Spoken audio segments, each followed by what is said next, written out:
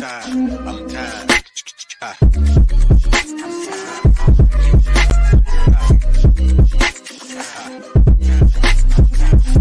Late Morning Program with Namras Podcast.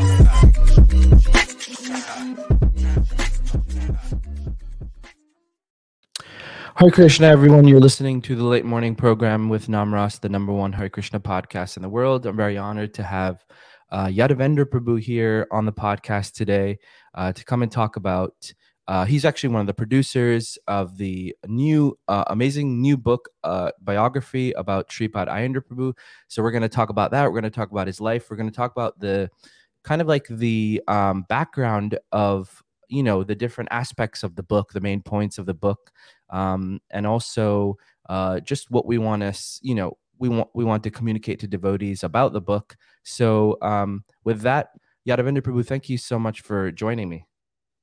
Thank you so much also for hosting me and hosting the idea about speaking about this biography. Hare Krishna. Yes, so I'm so glad to speak to you. And I actually started reading the book on Kindle, although I don't know many copies that are in the US yet, but I saw that it's on Kindle. So I ordered it, and I actually could not put it down after, you know, I've read like 30 pages in a row. And for me, that's quite an accomplishment. So I'm really excited to hear about it. But first of all, let's talk about yourself first, so the devotees understand you and your connection with this and with Aindra Prabhu as well. But to tell us a little bit about how you, where you grew up and how you got in contact with Krishna consciousness. Well, I was born into Krishna consciousness, fortunately. My father was handed a Krishna book by a beggar. He read it, and he just told my mother we're going in the wrong direction in life. And then a few years later, I was born. But I grew up in Leicester in UK, and that became like a place where a lot of devotees would come and spend the night to take, almost like it was like a stopover point, you know. So devotees like Tribhuvanath Prabhu, anyone who was preaching, you know, in different parts of England at that time, they would stop at our house. And then they would continue, like, you know, their preaching tour. So we were just fortunate to have a lot of devotees come over, and then we got their association. And so I kind of grew up in that atmosphere. Mm-hmm. Yeah. And when did you first go to Vrindavan and kind of discover who Aindra Prabhu was? 1998.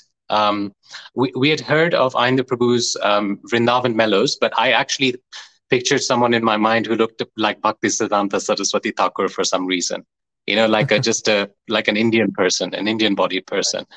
And when we went to Vrindavan, I went reluctantly. I didn't want to go. I wanted to play golf. I was going through my teenage sort of, you know, ideas at that time, but I was forced to go. And when we went to the Vrindavan temple, one of the tunes that we heard in Vrindavan Mellows on cassette, my mom said, "Oh, look, that devotee who sings that tune in that cassette, he's singing." So we all went to see, and I was shocked because it was a white-bodied devotee. It was Aindra Prabhu singing. And it was quite interesting because we didn't expect it. And then something drew my family to him at that particular time. Yeah. So that was the first encounter. Wonderful. Tell us a little bit about the book, in the sense of how did that idea come about to create a biography?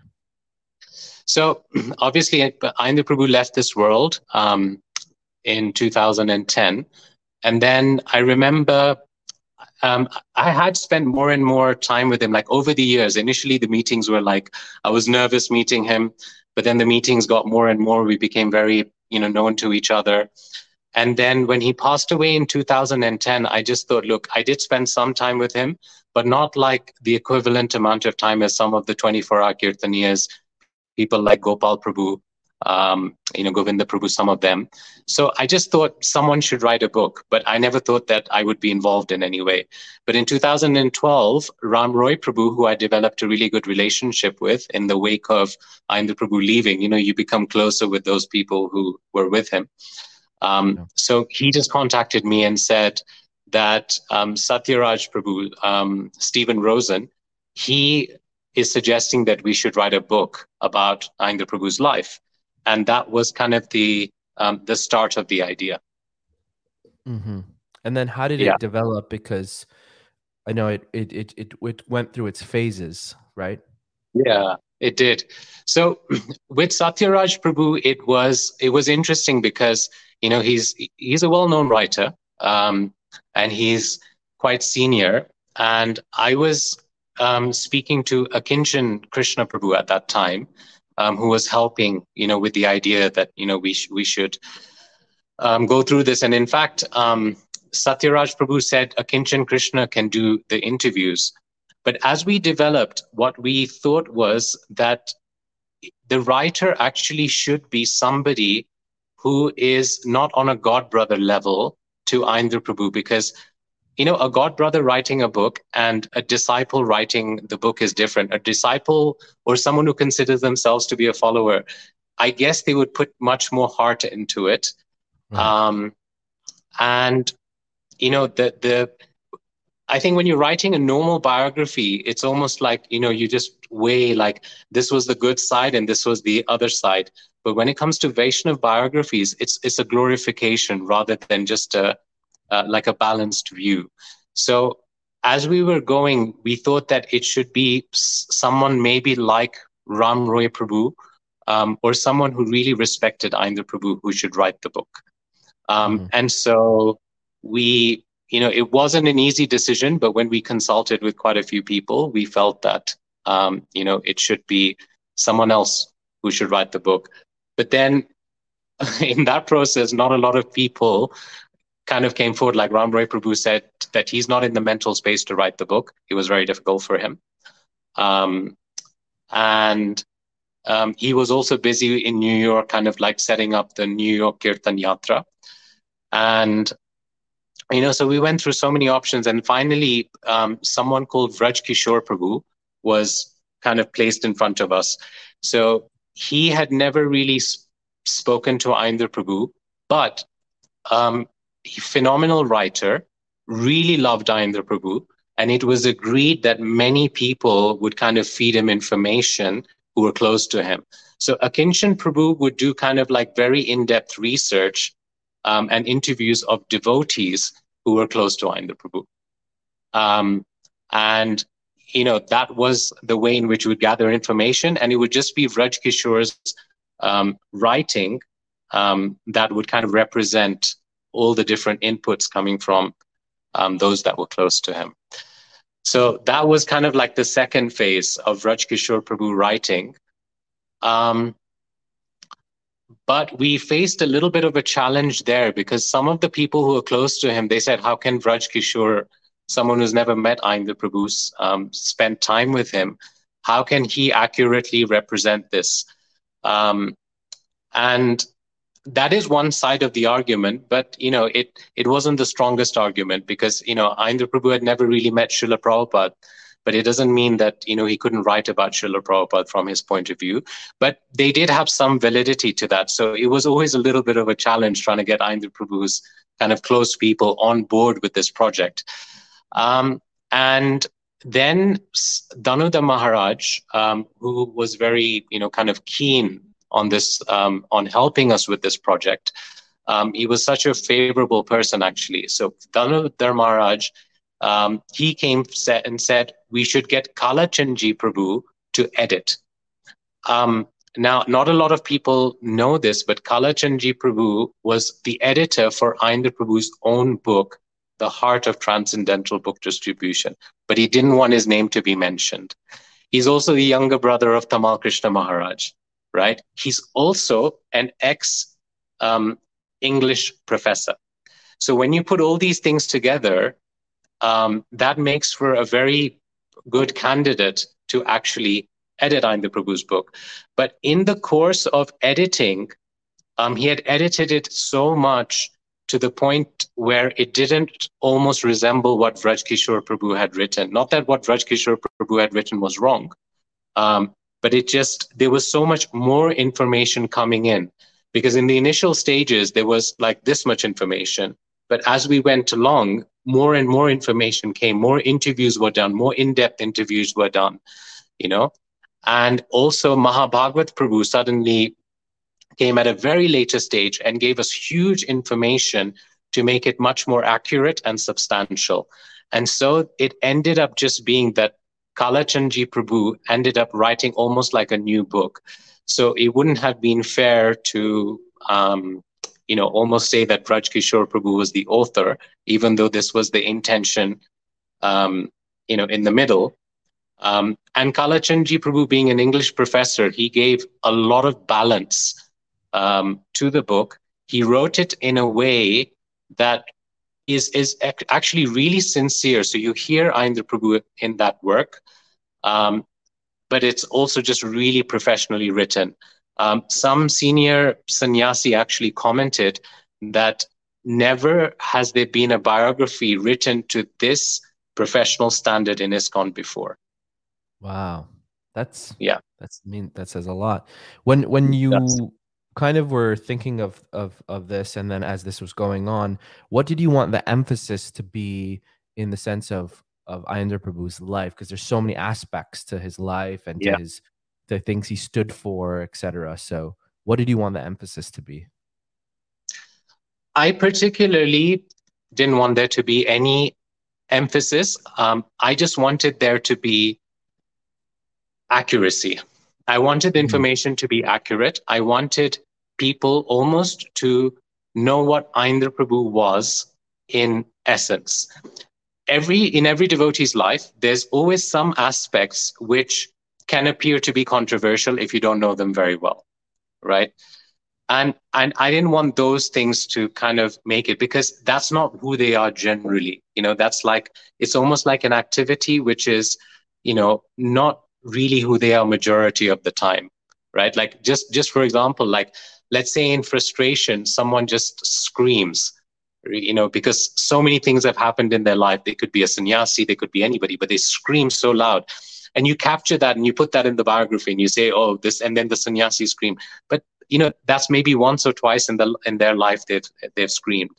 So the point is to have majority of what Aindra Prabhu's heart was, and always like where his wavelength was. I wanted that to be represented, and I wanted people to really understand who he was, because a lot of people, I think, misunderstood Aindra Prabhu. This is the biggest thing, because he was not easily approachable. Like my own father, who's a pretty successful business person, who's not scared of anybody, really. If you see his nature, is kind of like, he can sit in a room with anyone. He was intimidated by Aindra Prabhu in the beginning. So it wasn't easy to get close to Aindra Prabhu. He had this kind of like air about him, right? But once you broke through that, he was like an amazingly, there was a very sweet and gentle side, intense, even in that sweetness and gentleness, but you could really feel that coming through. And not a lot of people got to experience that. And that's what I also wanted people to, understand through the book. Right. Yeah, it's interesting how when writing a biography, there are certain things that will eventually, that people will have a more holistic view, more comprehensive view of someone that they might have not known previously, or has had some kind of preconceived notion of someone. So yeah, that's really great. And then what about as far as now that the book is written and it's out? I know we were talking earlier about kind of like the main points. So can we outline perhaps like the 3 main points of the book that are kind of expressed there? Yeah. So the first thing is, if you go through Aindra Prabhu's lectures, and if you go through his life, especially the later part, because majority of the later part was spent in Vrindavan, you'll see one very strong theme come through, and that is that. So the first of those 3 themes is that, in no particular order, but he really wanted devotees who were qualified not to be scared of adopting Raganuga sadhana bhakti.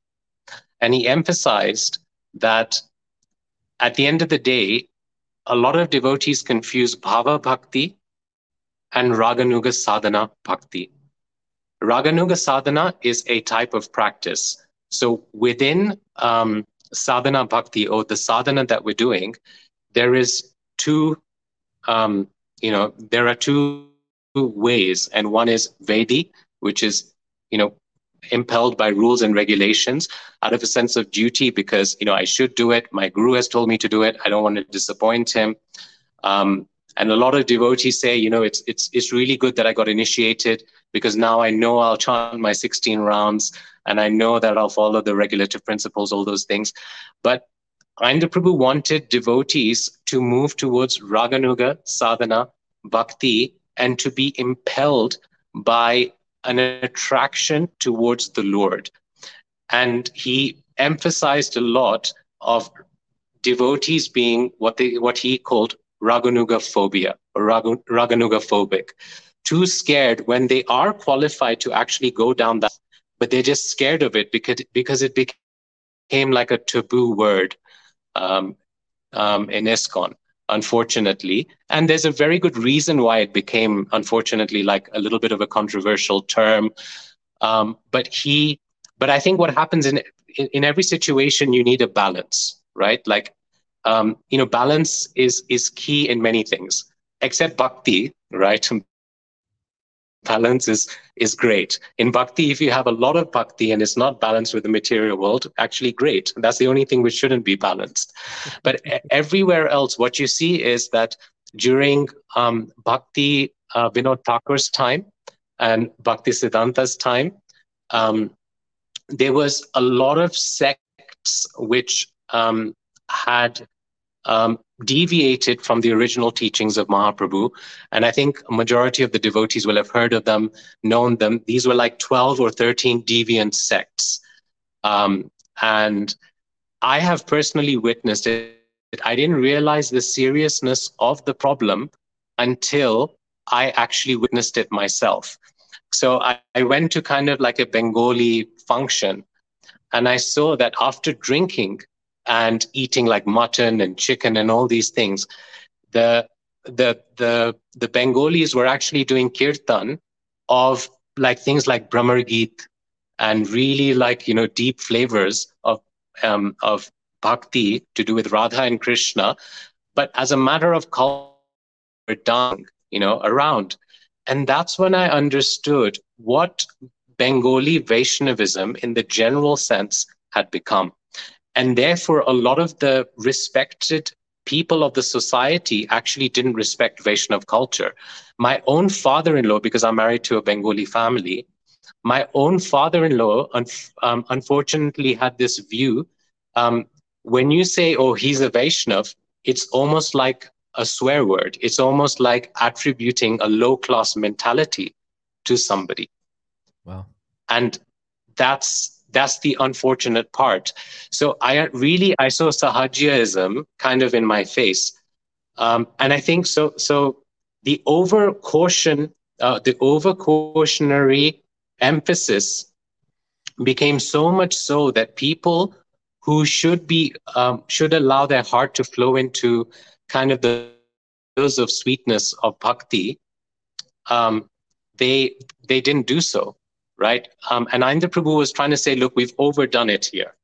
Right. You're doing bhakti. You're fine. You're following the regulative principles. You're not eating mutton and drinking, red label and, pretending that you're something that you're not. Just go into this territory because it's so beautiful. This is how you will enter Braj. This is how you will enter Bhakti, which is what Chaitanya Mahaprabhu came to give. So that was one very strong theme, which is there kind of throughout Aindra Prabhu's life, and it's also highlighted in the book. Okay. And then there is like the, Harinam Sankirtan aspect as well, right? Yes. And then, so I guess the second emphasis comes of Harinam Sankirtan. And I think this is where, Aindra Prabhu got a lot from Nam Sankirtan. In you can really see that Sankirtan gave Aindra Prabhu a lot. Like I remember, and it's also mentioned in the book, that just do hours and hours of Sankirtan and just see what happens to your heart. And one time he revealed to me personally, he just said that when I did Kirtan, he mentioned the day where he did a lot of Kirtan. And he said the whole night that Kirtan was transcendentally ringing in his heart so deeply that he couldn't sleep at night. Right? Because of the holy name was literally like permeating his entire heart and consciousness. So it's like, because he experienced what Nam Sankirtan could do to his heart, he really wanted devotees to have this. He really felt that, look, if that can happen to me, why can't it happen to every single person?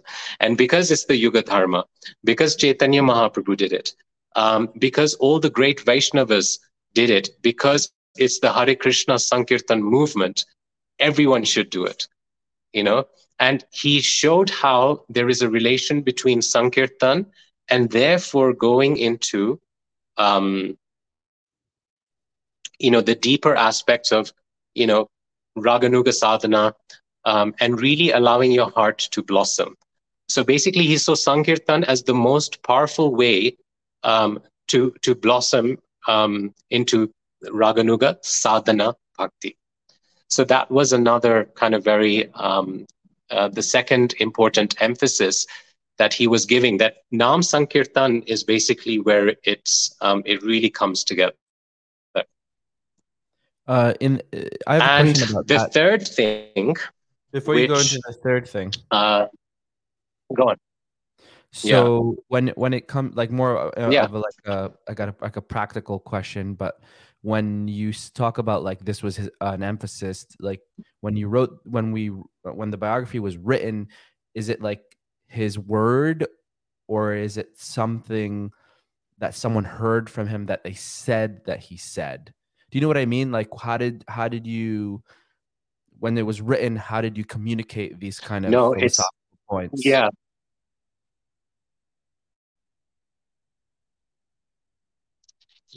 In the book, you will hear Aindra Prabhu's voice a lot. So it's almost like whenever we want to put a point, it's not from somebody. It's almost like Aindra said, and then we'll quote. The book is extensively quoting him. So in fact, Kadamba Kanana Maharaj made a comment that you can really hear Aindra Prabhu's voice, because he got the book 2 days before the launch, because we wanted him to come for the program, even though his health may not have supported it at this stage. And he gave a message to Akinchan Krishna Prabhu that you can really hear Aindra's voice, because I think he read quite a lot before the day of the launch. So what you'll see is Aindra Prabhu's direct voice emphasizing on Kirtan. It wasn't just something that he said to somebody and then somebody put it in the book. Oh, okay. Very cool. Okay. Yeah, go on to the third point.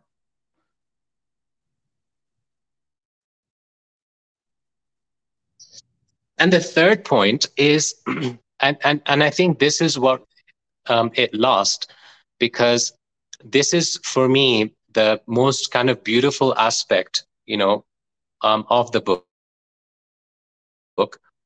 And that is that Aindra Prabhu, his loyalty to Srila Prabhupada was very, very powerful. And over the years, being in the ISKCON movement a long time, you kind of see the many sides of ISKCON. ISKCON, it's almost like it has so many aspects to it. There's the institution, there's the leaders, there's the bhakti, there's the ways in which the institution operates, and there's the history, which, and there are dark sides of ISKCON's history, right? Nobody can deny it. And I suppose there's dark sides of every institution, right? So there are many, unfortunately, devotees who may have left ISKCON because they thought that ISKCON doesn't have enough depth. So when you first come across ISKCON, beautiful, the philosophy, the devotees, Nam Sankirtan, all of that. But knew that, someone else outside of ISKCON, but still within the, Vaishnav umbrella, is giving, very deep um, um, Siddhanta Tattva. So a lot of devotees have migrated, and it could be a combination of frustration with the institutional side of the movement, or it could be just because they found, another movement to be, so much more deeper and sweeter, or it could be a combination of the two. So a lot of devotees left ISKCON thinking that, the grass is greener on the other side. There's so much more depth here. But what Aindra Prabhu's life really shows is that despite having so many difficulties within the institution, and I don't think the institute, I want to say, I don't mean to say that the institution is necessarily some sort of a monster and it's just trying to make every single person's life difficult. Institutions have their ways of operating, and we understand that, and you have different levels of devotees, and sometimes, the institution can manage, like, as long as devotees are of a certain level and style, they can manage that really well. But Aindra Prabhu was different. You couldn't really manage him because he was very exalted in some ways. And on top of that, he was an artist. So his way of expression was also a little bit unique. So they weren't able to manage him in the way that they maybe would have wanted to manage him. And, maybe he didn't need to be managed. Maybe he did. Point is that despite all the difficulty that he had with the management at certain points in his life, despite the fact that in Vrindavan, it's a really hot place to be able to go to so many different places and get rasa, right? From Radhakund, from Barsana, from different sects. Ultimately, Aindra Prabhu found all of his rasa, and he actually says this himself, that I've tried Srila Prabhupada says that the entire spiritual world is contained within the four walls of the Krishna Balram temple. And he goes, and as much as possible, I've actually tried to do that. You'll see him once or twice going to like another Baba or a Sadhu from a different Vaishnav sect for a technical clarification on something which he couldn't reconcile otherwise, right? But if you see his loyalty, it was so, it's almost like how a child just does not leave its mother. And that's how Aindra Prabhu was with Srila Prabhupada. And Aindra Prabhu wanted to go very deep. He wanted to know his Swarup, because he was that type of character who said that I'm not happy with just knowing that I'm not this body, I'm a soul. I want to know what I am. I want to know what I am for Krishna, right? And the book will show to what degree he actually went into, or what he did to find out who he was in Radha Krishna's Nitya Leela. And this is a very unique thing, because I don't think I know of anybody who would be willing to go to such depths to find out their, what they call their Swarup, right? Srila Prabhupada mentions this, very openly, that, every devotee has, a Swarup, which can be augmented if their bhajan is done properly. So what Aindra Prabhu did, but he didn't get his from this sector, that sector, or any sort of Siddha Pranali Diksha. He got it from Srila Prabhupada. And that is the kind of the high potency of Srila Prabhupada to reveal things to a qualified disciple. And it's not that ISKCON doesn't have rasa. ISKCON, some people don't care. It depends which generation you're talking to and what mindset you're talking to. But, obviously the disciples of Srila Prabhupada, they'll all be like, Srila Prabhupada was the most amazing person. But then you've got people who weren't initiated by Srila Prabhupada, and that's absolutely fine. The second generation. And sometimes they question, was Srila Prabhupada able to give everything? And Aindra Prabhu demonstrated this. And that's what makes this book very beautiful, because it highlights that aspect.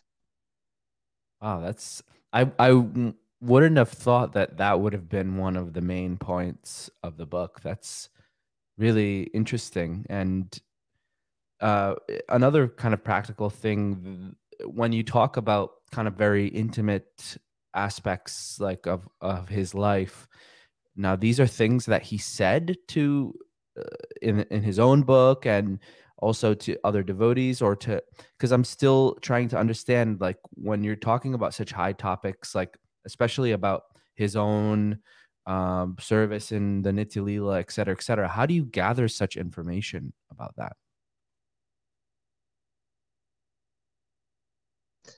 So it's a combination between what he revealed to devotees and also what he said himself. So if you see like where we're quoting from devotees, and if you see where we're quoting from him, you will see a consistency. And that's how you know that it's not just one or two devotees really trying to impose their understanding of Aindra Prabhu on the audience. There's a lot of information which actually comes from Aindra Prabhu. In fact, if you read, if you hear a lot of his like room conversations. So in fact, once Aindra Prabhu gave me this CD called Secret Recordings. And I asked him, I said, what is this? And he says, well, whenever I was talking to devotees, I would tell people not to record this, but they still did it anyway. And then one day they came to me and they said, oh, a lot of things which he's revealing in those lectures, and a lot of our information comes from there as well. Wow. So things that he didn't know were being recorded, or I guess don't record this. Someone recorded it anyways, and then wow, amazing. And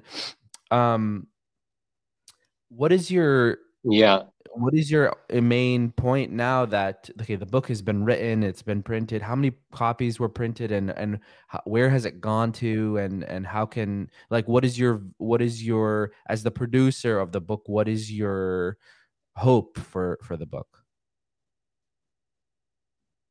Yeah. So I'm ambitious as a person. My hope is to sell 100,000 copies. Sell is probably the wrong word, because the entire committee of the book, we're not interested in making money, and we've made it very clear. We want this book. We're actually giving the book at cost price to most people.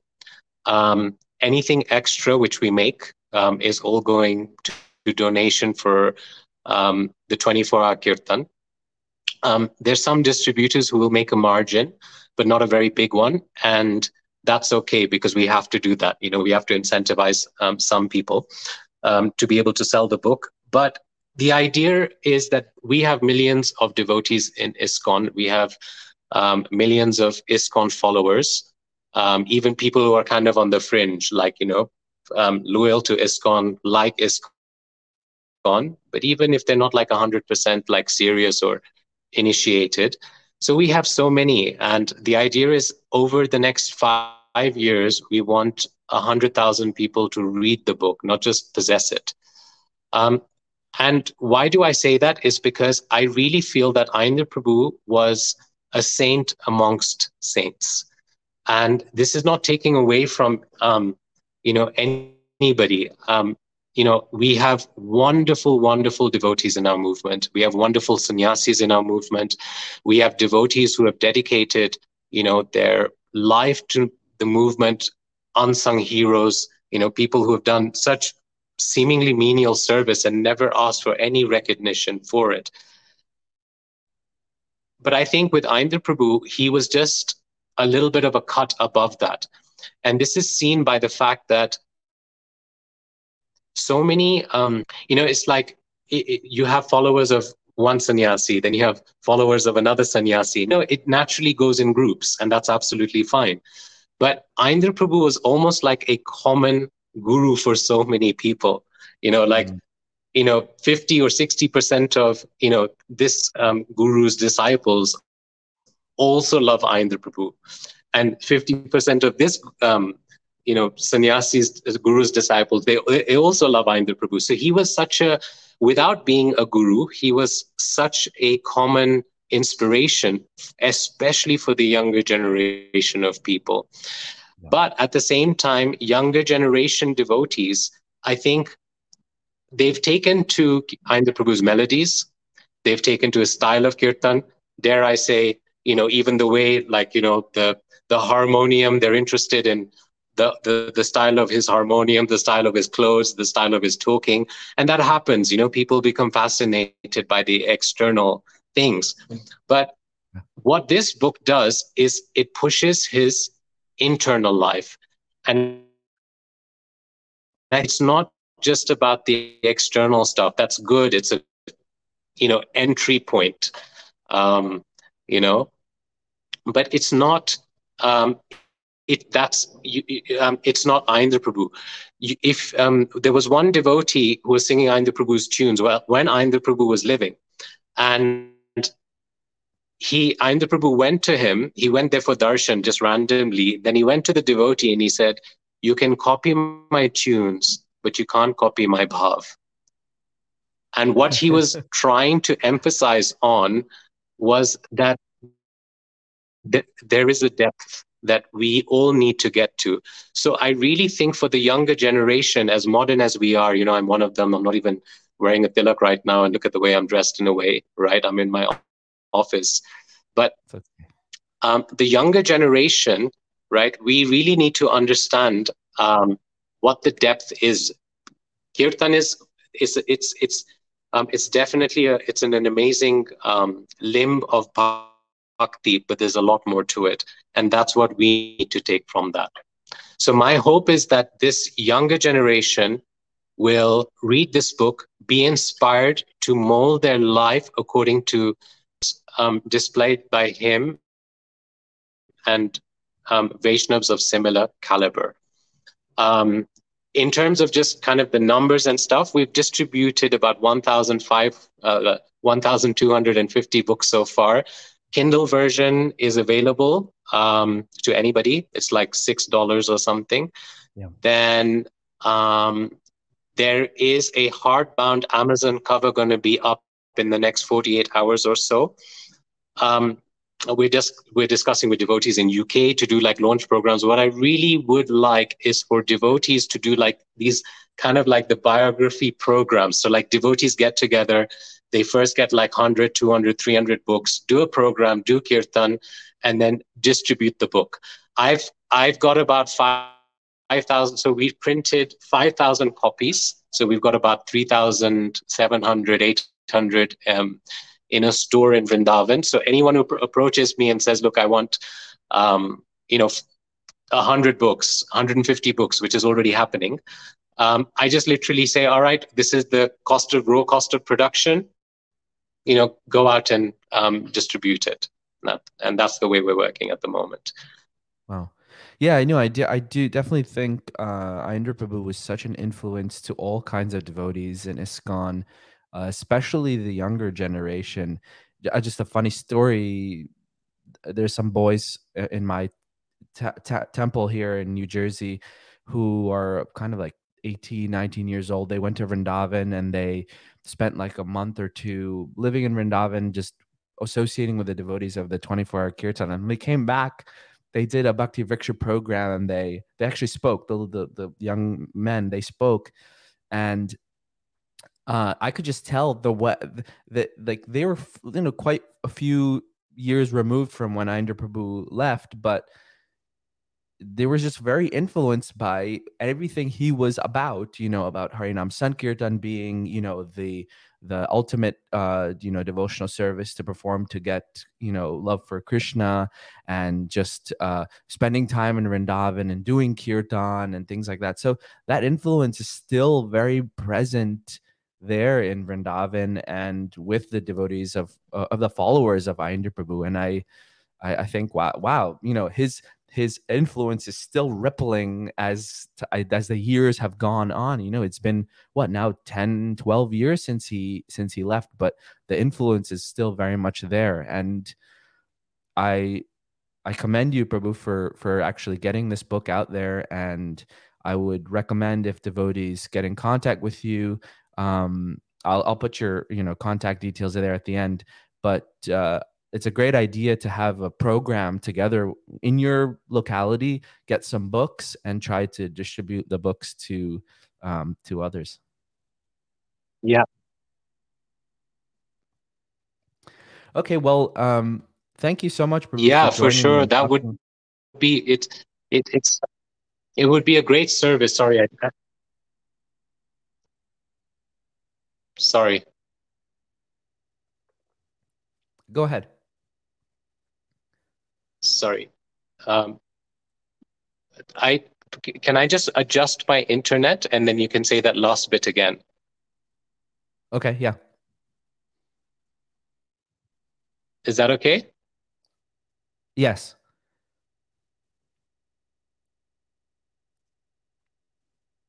Okay, I'm just adjusting it now.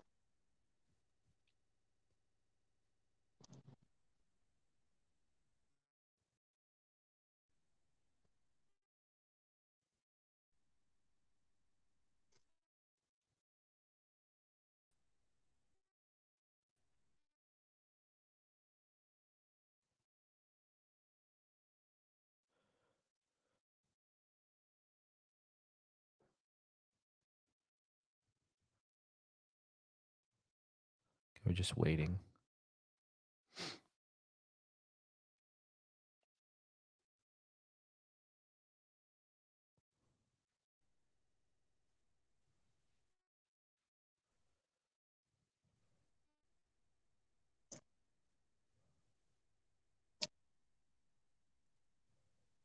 Okay. Namras Prabhu, how is this in terms of streaming quality? It's okay. I mean, I have you back now. Before it was frozen.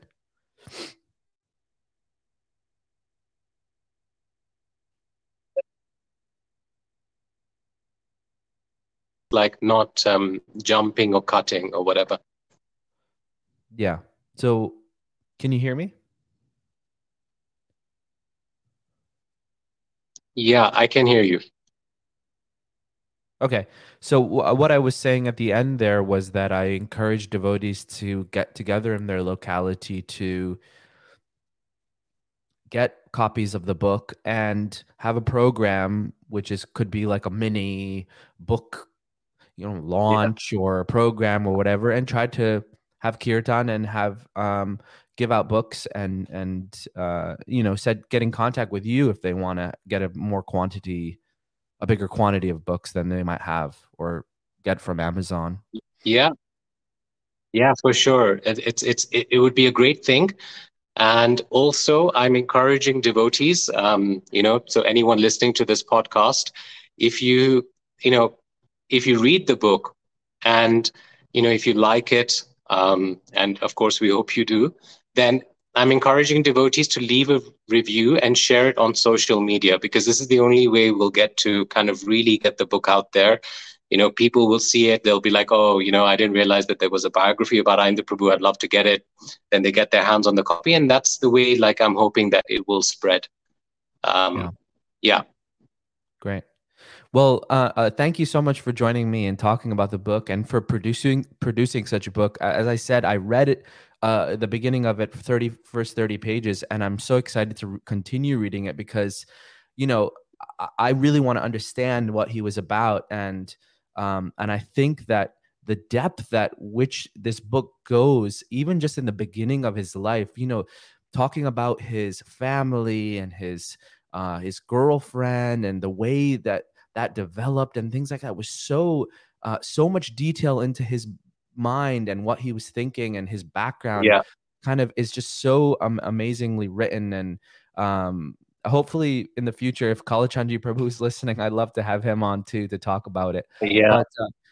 But if you want to get in contact with Yadavendra Prabhu or anybody on that team, go to this website, www.ayendrabiography.com.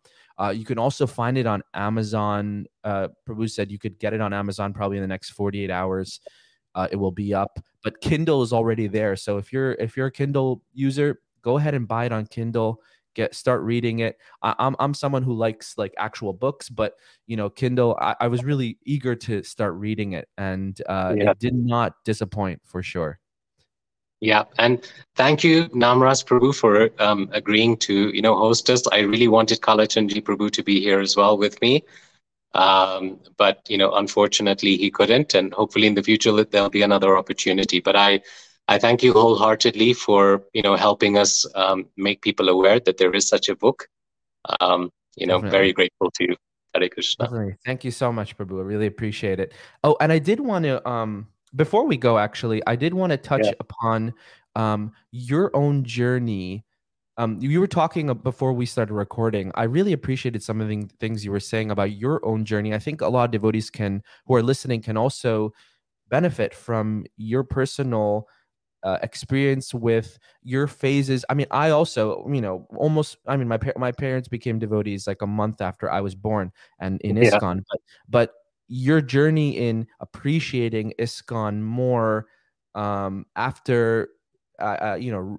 Associating with Aindra Prabhu and understanding that there is everything here in ISKCON, and there might be issues here and there, but as a whole, there is something really beautiful. So can you tell us a little bit about that? Just Yeah, sure.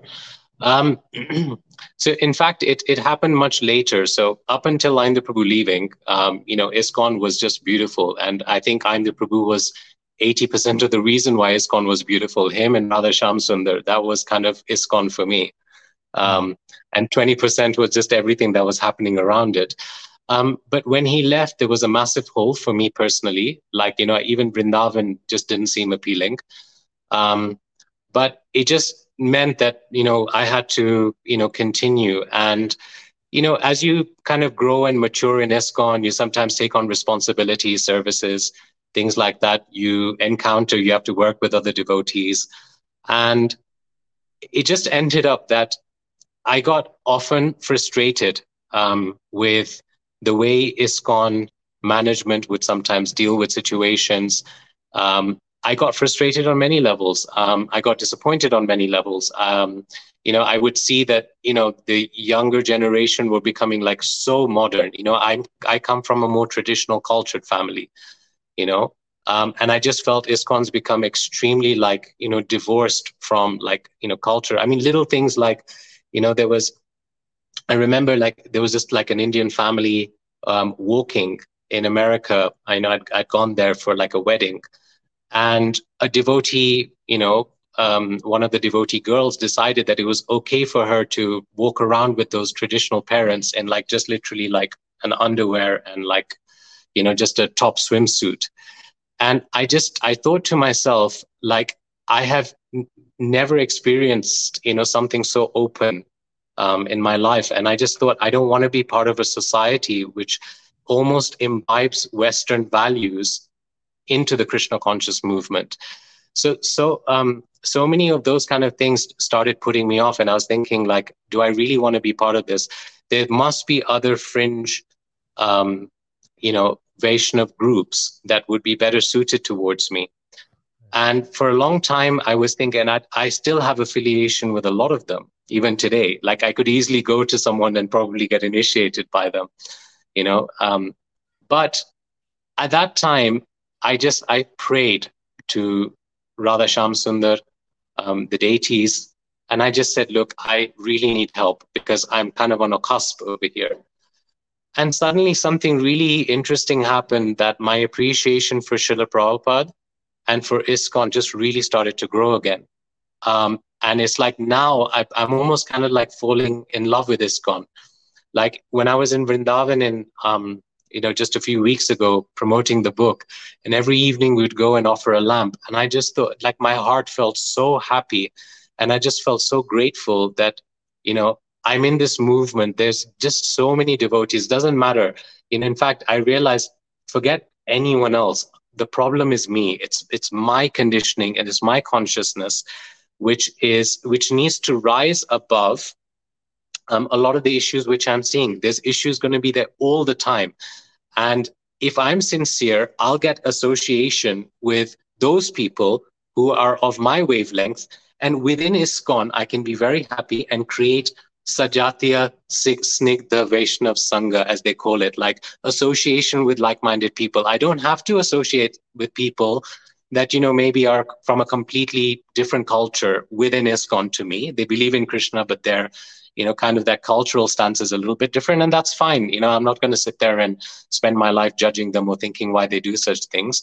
But I'm really beginning to see beauty in ISKCON. And that's, I'm really happy with that. It's almost like I went through a circle, and now I'm kind of moving back towards the point of, where I started. Right. Yeah, rather than away from it. Yeah. Love that. I love that a lot. It's like everyone's seeing, it's like the same ISKCON, but you're looking at it from a different angle of vision, right? You might have had certain angle of vision at one point, but then as time goes on, whatever happens, Krishna's mercy, even like that, now the angle of vision is in a different way, and you see another beauty of it that you might not have seen previously. I can relate with that also very much. So I really love that. Thanks for sharing that personal. And just to add to that one last thing, I would just wanted to say, and that Aindra Prabhu really is a shining person, because he also went through all that institutional difficulty, right? And I think every devotee, even if you're the GBC chairman, you're going to go through institutional difficulty. No one is going to be spared from it.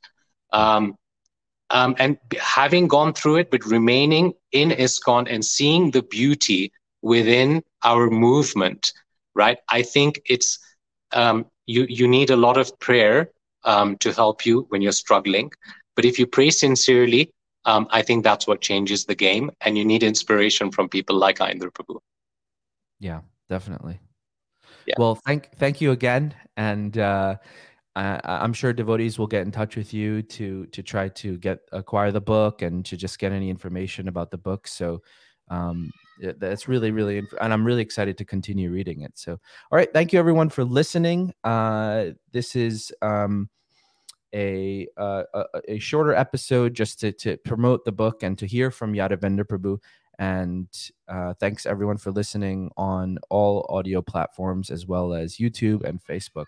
Thanks everyone. Yadavendra Prabhu, please stay on. I'm just going to turn off the recording. Hare Krishna. Hare Krishna. Hare Krishna, Hare Krishna.